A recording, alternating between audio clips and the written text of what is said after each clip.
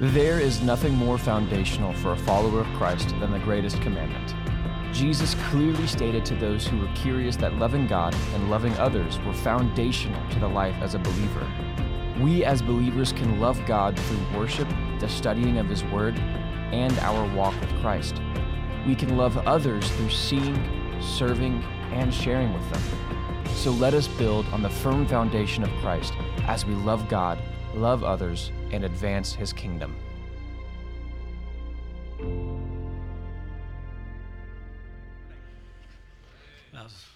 It's good to see you guys today. I'm I don't got as much pep in my step this week as I had last week, not because of anything here, but because yesterday I filled in reffing for Upward Flag football, and I forgot what it was like, one, to be a referee. People are just sometimes aren't nice. So mentally it was taxing, and then two, I learned the rules because it had been about 7 or 8 years probably since I had last reffed a game, so I had to learn the rules 2 days before. But then physically chasing third and fourth graders around that field was tiring. So when I got home last night, I was a little wore out, and I'm just figured out that I'm also just getting older, and that's just the way it goes. So I'm glad to be here today. If you got your Bibles, we're going to be in 2 Timothy chapter 3. Just one more time, I want to say thanks to you all for, one, being here, for how kind and gracious you've been to Laura and I. We appreciate those that came last week to the welcome reception. We're still reading the cards that you've given us, and so we're just really thankful to be here, excited about the future. And by next Friday evening, we'll be residents of Shawnee, and so we're grateful for that as well, too, that the Lord's been kind to us in allowing us to move here quickly. I'm going to begin the sermon by using a quote from a book that'll actually come on the screen. I figured instead of me reading it to you, that we would read it together. And it's important because it sets the tone from where we're headed. Remember, this series is about foundations. We're going to look at familiar passages that are foundational to our Christian faith. We're not breaking any new ground. We're just going to look at some scriptures that we know and hopefully be reminded of what role that God's Word should play in our life, and that's what we're going to look at today. So, Dave Hunt, in his latest book, An Urgent Call to a Serious Faith, says that Christians have stopped looking to God's Word for answers and are instead looking in other places. We are plagued by the yes, but syndrome, is what he titled it as. Isn't the Bible God's inerrant word? Yes, but I've tried it and it doesn't work. Don't we have the leading of the Holy Spirit and Christ indwelling to guide and empower us? Yes, but in silence. Hunt continues this thought. Like Adam and Eve, mankind still flees the voice of God, clothes itself with makeshift garments of new theories, no better than fragile leaves, and hides behind the trees of its latest excuses for unbelief and rebellion. His assessment is right on target. It seems that today we've tossed out the counsel of God's Word as irrelevant and are searching for solutions elsewhere. The same God that stopped the mouths of lions, comforted Job in distress, delivered a son to Abraham, gave courage to Peter at Pentecost, and filled Paul with joy in prison is now being labeled as outdated and old-fashioned. The principles in the Bible apply to Christian life today. I think you and I would agree with that. That's why we're gathered here today. But the problem is not the Bible. The problem is in the hearts of men and women who refuse to follow God for answers for life. Those that claim the Bible doesn't work, I believe they've never actually tried to use it. And this morning we're going to look at Paul's instructions to Timothy, a young pastor, about God's Word and how it's to be used in our lives as we seek to love Him with our heart, mind, soul, and strength. To gain some context for you and I this morning, because we're jumping into the middle of a letter, is this. Timothy is the recipient of this letter from Paul, who's in prison. And the whole theme, really, of 2 Timothy is about a bold perseverance in the face of suffering. And so he's encouraging Timothy as a young pastor in the face of suffering to fight the good fight of faith. And it's a very personal letter. Paul often refers to himself as an example to Timothy, and that he's an example he should look to. Paul uses metaphors to talk about the struggles of the Christian faith and what it's like to be in Christian ministry. He uses an athlete, he uses a farmer, he uses a soldier as a way to explain that in chapter 2. He also is battling false teaching. And he talks about what a faithful teacher looks like as he talks to them about an instrument or a approved worker or a Lord's slave. And at the beginning of chapter 3, Paul's writing to Timothy about the way that these false teachers are living and teaching. And in verse 10, he switches over to this is how you should live your life in contrast to them. And that's where we pick up our passage today. I'm going to begin reading in verse 10, and we'll read through the end of the chapter. But primarily we'll be looking at verses 15 through 17. It says this in verse 10 of 2 Timothy chapter 3. You, however, have followed my teaching, my conduct, my aim in life, my faith, my patience, my love, my steadfastness, my persecutions and sufferings that happened to me at Antioch and Iconium and Lystra, which persecutions I endured, yet from them all the Lord rescued me. Indeed, all who desire to live a godly life in Christ Jesus will be persecuted, while evil people and impostors will go on from bad to worse, deceiving and being deceived. But as for you, continue in what you have learned and have firmly believed, knowing from whom you learned it, and how from childhood you have been acquainted with the sacred writings, which are able to make you wise for salvation through faith in Christ Jesus. All Scripture is breathed out by God and profitable for teaching, for reproof, correction, and for training in righteousness, that the man of God may be complete, equipped for every good work. Let me pray for us. Father, we thank you so much for the privilege of gathering together and opening up your word. God, we understand from your word that your word is living and active. And Father, that it will find us where we are, it'll penetrate to the depths of our heart, and I pray that this morning your word would do that in the hearts of those that are gathered in this place. God, as I've prayed all week, I've prayed that the hearts of the people in this room, that their hearts are open, that they are fertile soil, and that the seeds of your word would fall upon their hearts, would take root, and would bring transformation in their life.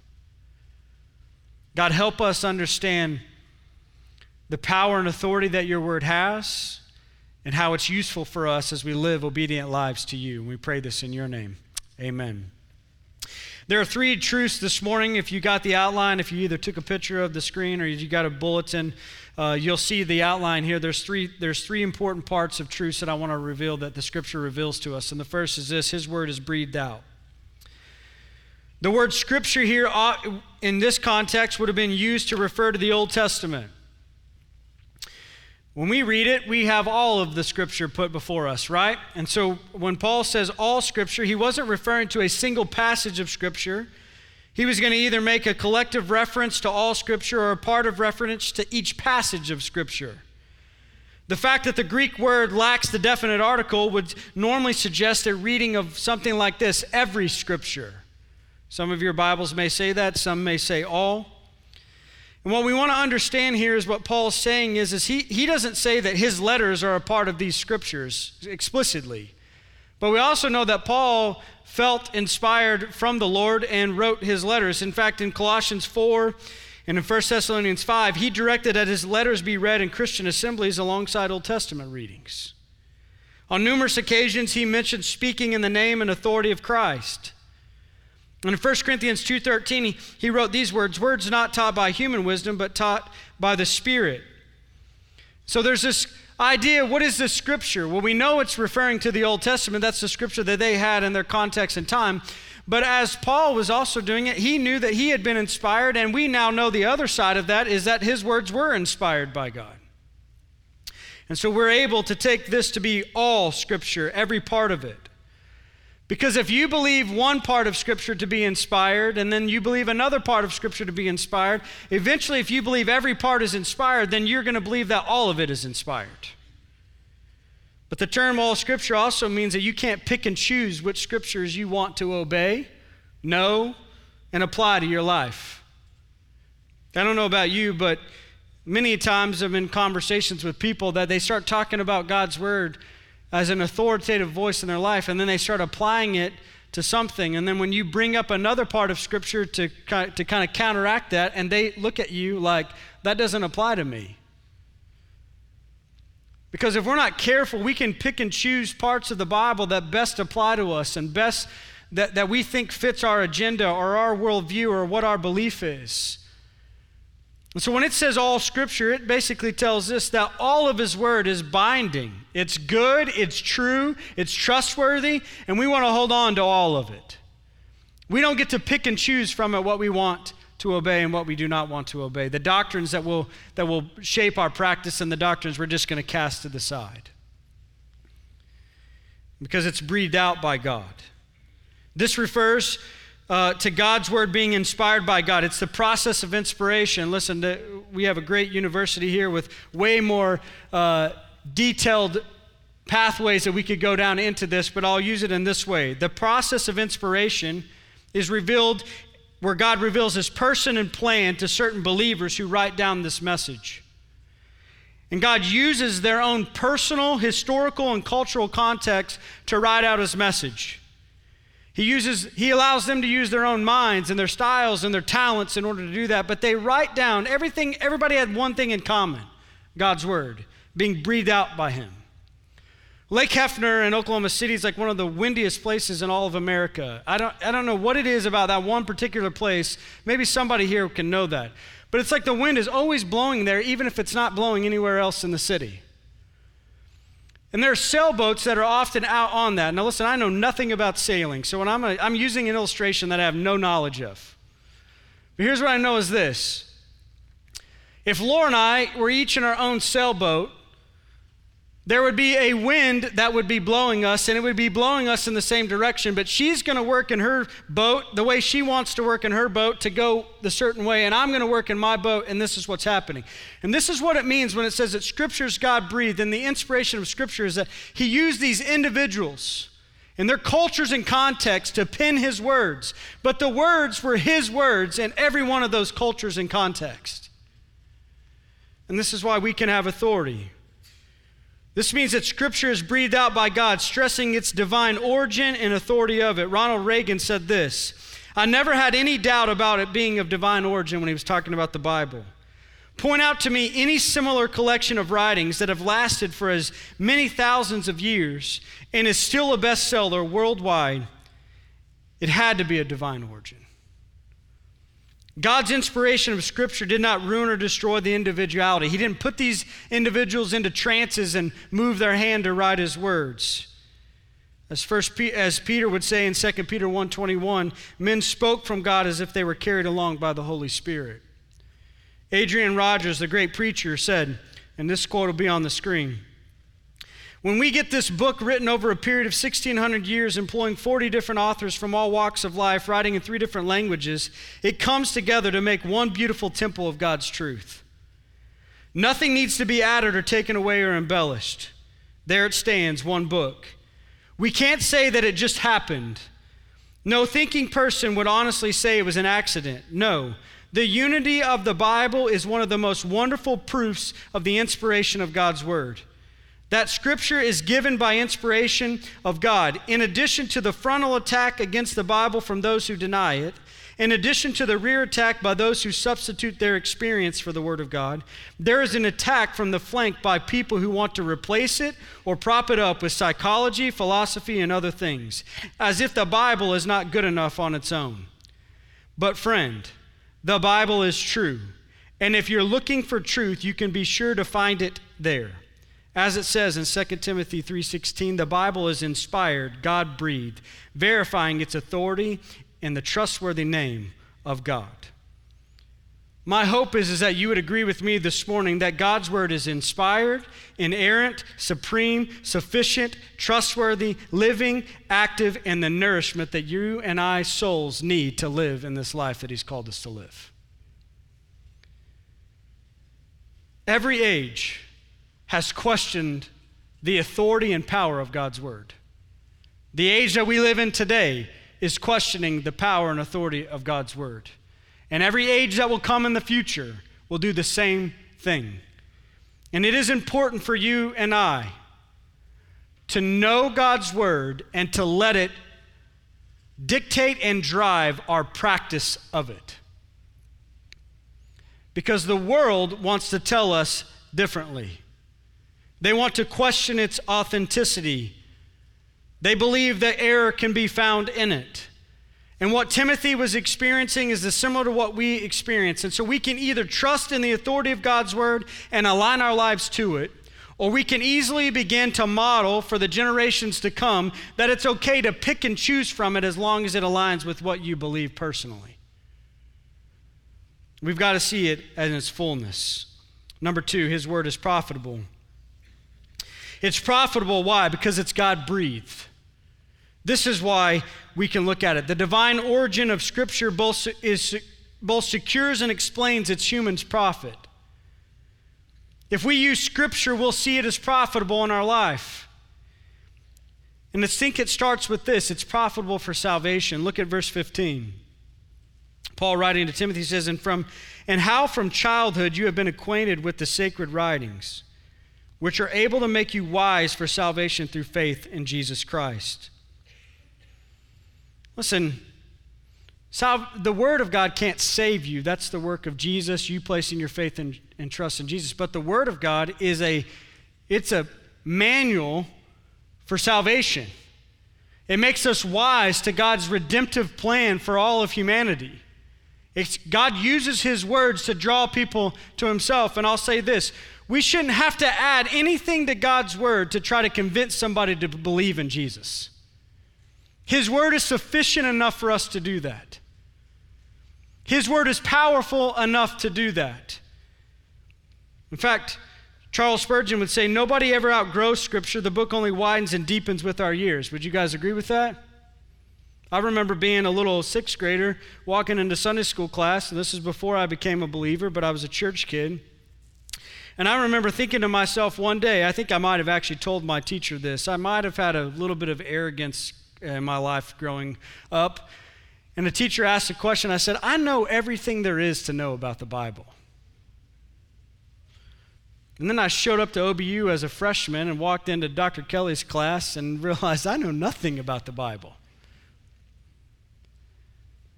And at 38, I read God's word on a daily basis and find things that I have never had discovered before. Because throughout the years of our life, the more time we spend in Scripture, the more it will grow. It'll continue to grow. We'll continue to grow in our knowledge and understanding of it. And this is part of the salvation process that's happening is it's most profitable to make us wise to salvation through faith in Jesus Christ. That's the beginning point that begins to happen. Scripture alone can't save you, but it teaches you about salvation, as John Stott would say. This quote will be up here on the screen. I'm going to pick up about halfway through. It says, the whole Bible unfolds the divine scheme of salvation.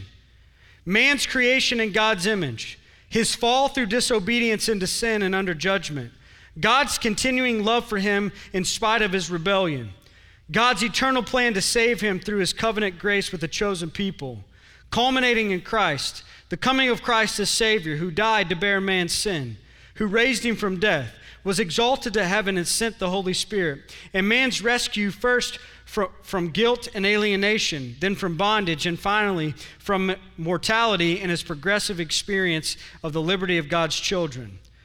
And as he says at the very end here, none of this would have been known apart from biblical revelation. Scripture instructs for salvation through faith in Jesus Christ. Let us not forget the power that God's word has to move us to salvation.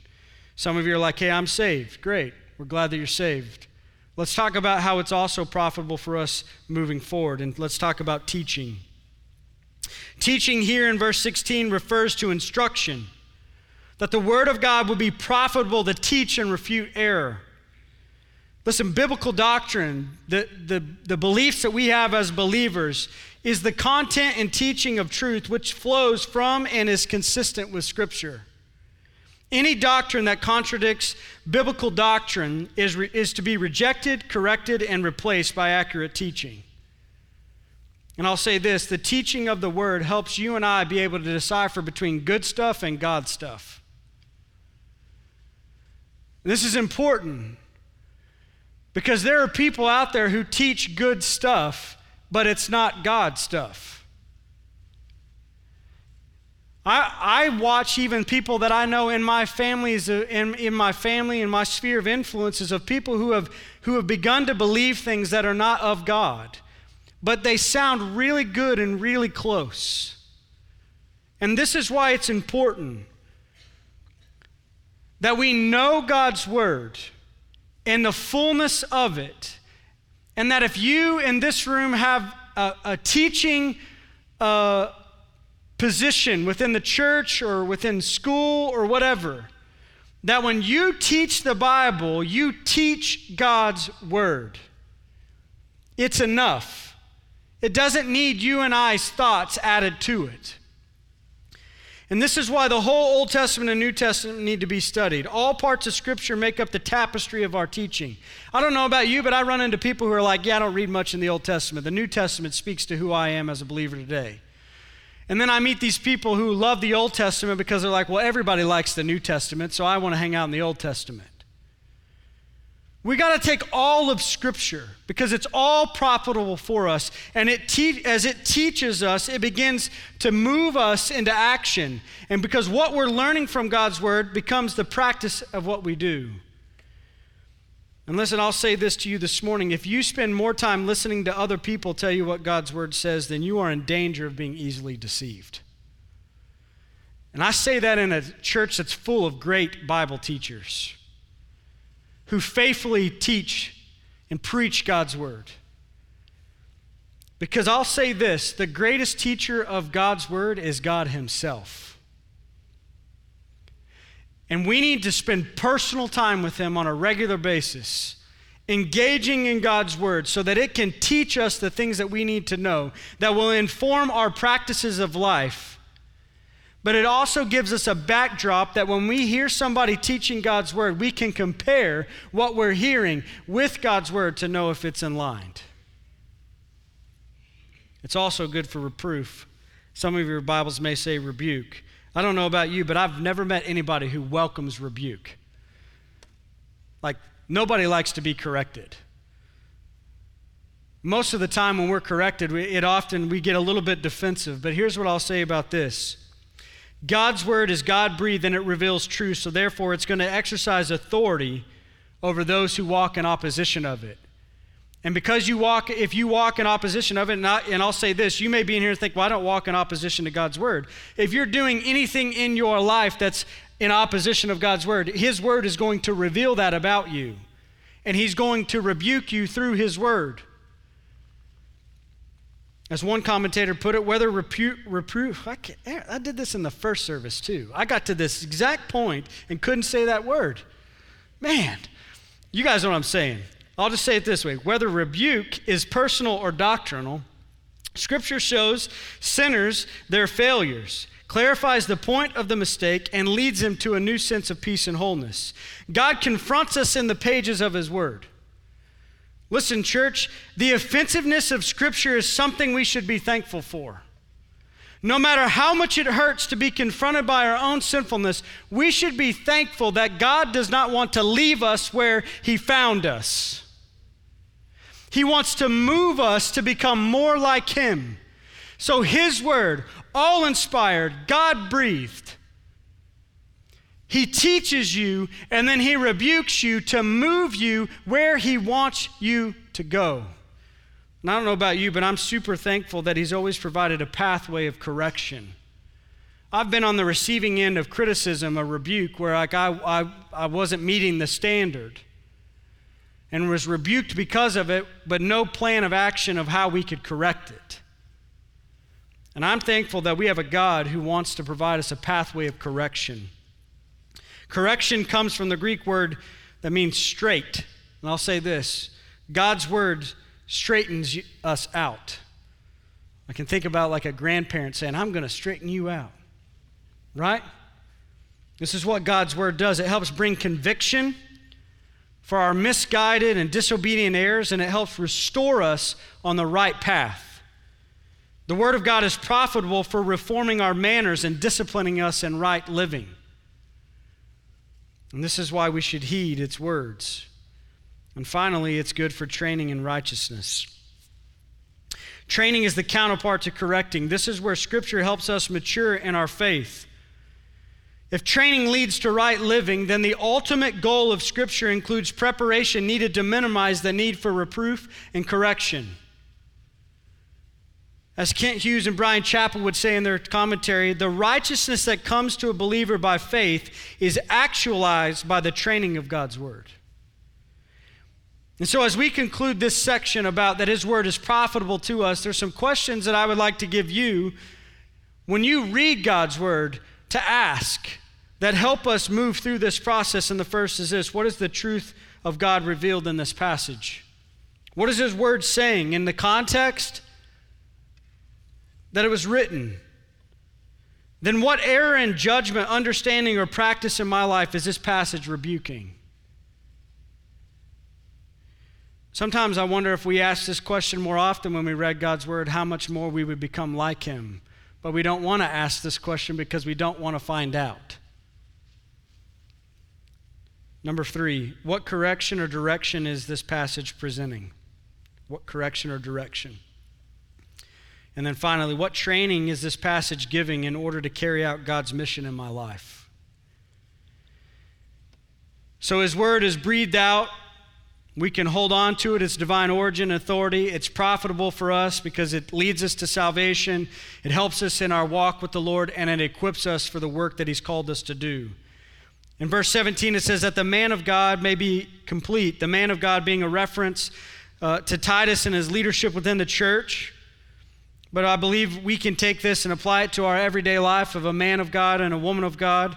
He uses 2 forms of the Greek word for equip. Complete being the adjective, and equipped or equipped being the participle. He does this to make a point, and here's the point. The believer is super equipped through the Word of God. The Word of God is intended to bring you and I to maturity in faith. God's revealed Word has made it possible for you and I to know how do we mature as believers in our walk with the Lord. God tells us how much He loves us, and He tells us how we can be a part of His family, and then He tells us how we can live our lives to please Him. Paul was instructing Timothy here that through faith and reliance in God's Word, he would be complete and equipped to face the challenges that he would endure as a young pastor. John Stott would say, Scripture is the chief means which God employs to bring the man of God to maturity.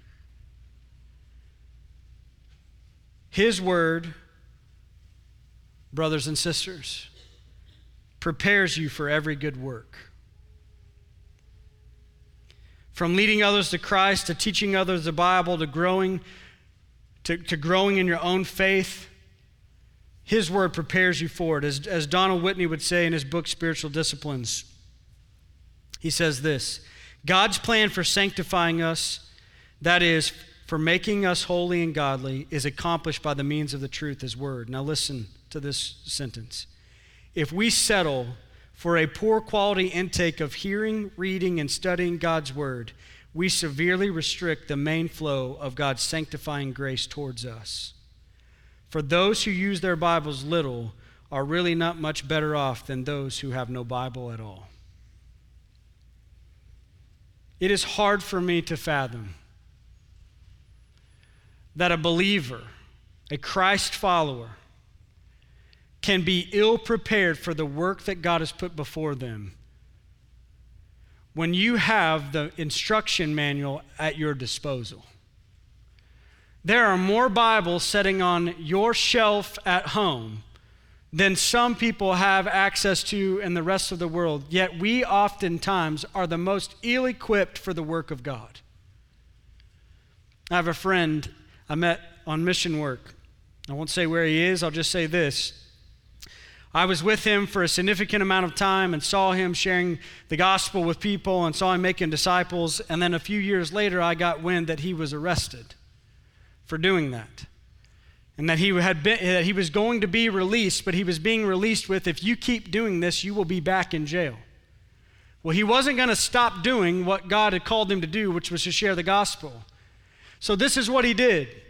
He started memorizing the scripture. And I said, why are you memorizing the scripture? Like, what's the purpose of that outside of normal scripture memory? And he said this, when I go to prison, by the way, a father of 2 young children, he said, when I go to prison, this is all I'll have, is what's in my mind. He was preparing himself for the work that was going to come, because it was only going to be that preparation that would be lived out in prison as he's with these other people. I can only think about what Paul was experiencing as he sat with other prisoners, right? That it was going to be the scripture that was going to come to his mind that God would use in that time to encourage him, that he would use to share with other people. And so, church, I say this as a foundational element of our faith is if we don't spend time in God's word, you cannot be equipped for the work he's called you to do. And it's super important as believers, and I'm very passionate about it. You cannot walk faithfully with the Lord and not be devoted to his word. It's impossible. So do not let it be said about you and I that we are ill prepared for the work that God has set before us, simply because we couldn't pick up the instruction manual because we didn't have time to read it and prepare ourselves for the work he's put before us. And I'll recount this in conclusion. The opening illustration said we have the yes but syndrome in today's world. And I'll say this, either you think God's word is breathed out by him and is inspired, or you don't. Either you think it's profitable for you, or you don't.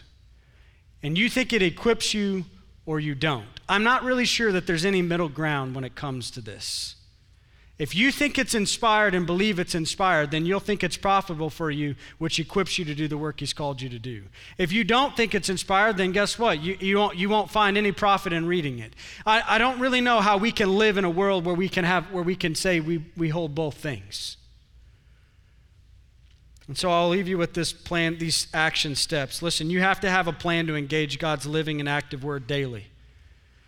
You know, they say that if you failed the plan, you plan to fail. I think this is true. You got to read and study and memorize and meditate God's word daily. You got to write down what the Lord speaks to you concerning his word. I would say that once you get a plan and you start reading, writing down what God teaches you, that's fairly easy. I would say that 4 and 5 become the harder steps for us to take. Will you be obedient when his word rebukes you and corrects you? Will you allow his word to transform you? And when you do these things, you'll be known as somebody devoted to the word of God, and you'll know how to love God through his word with your heart, your mind, your soul, and your strength. Let us pray.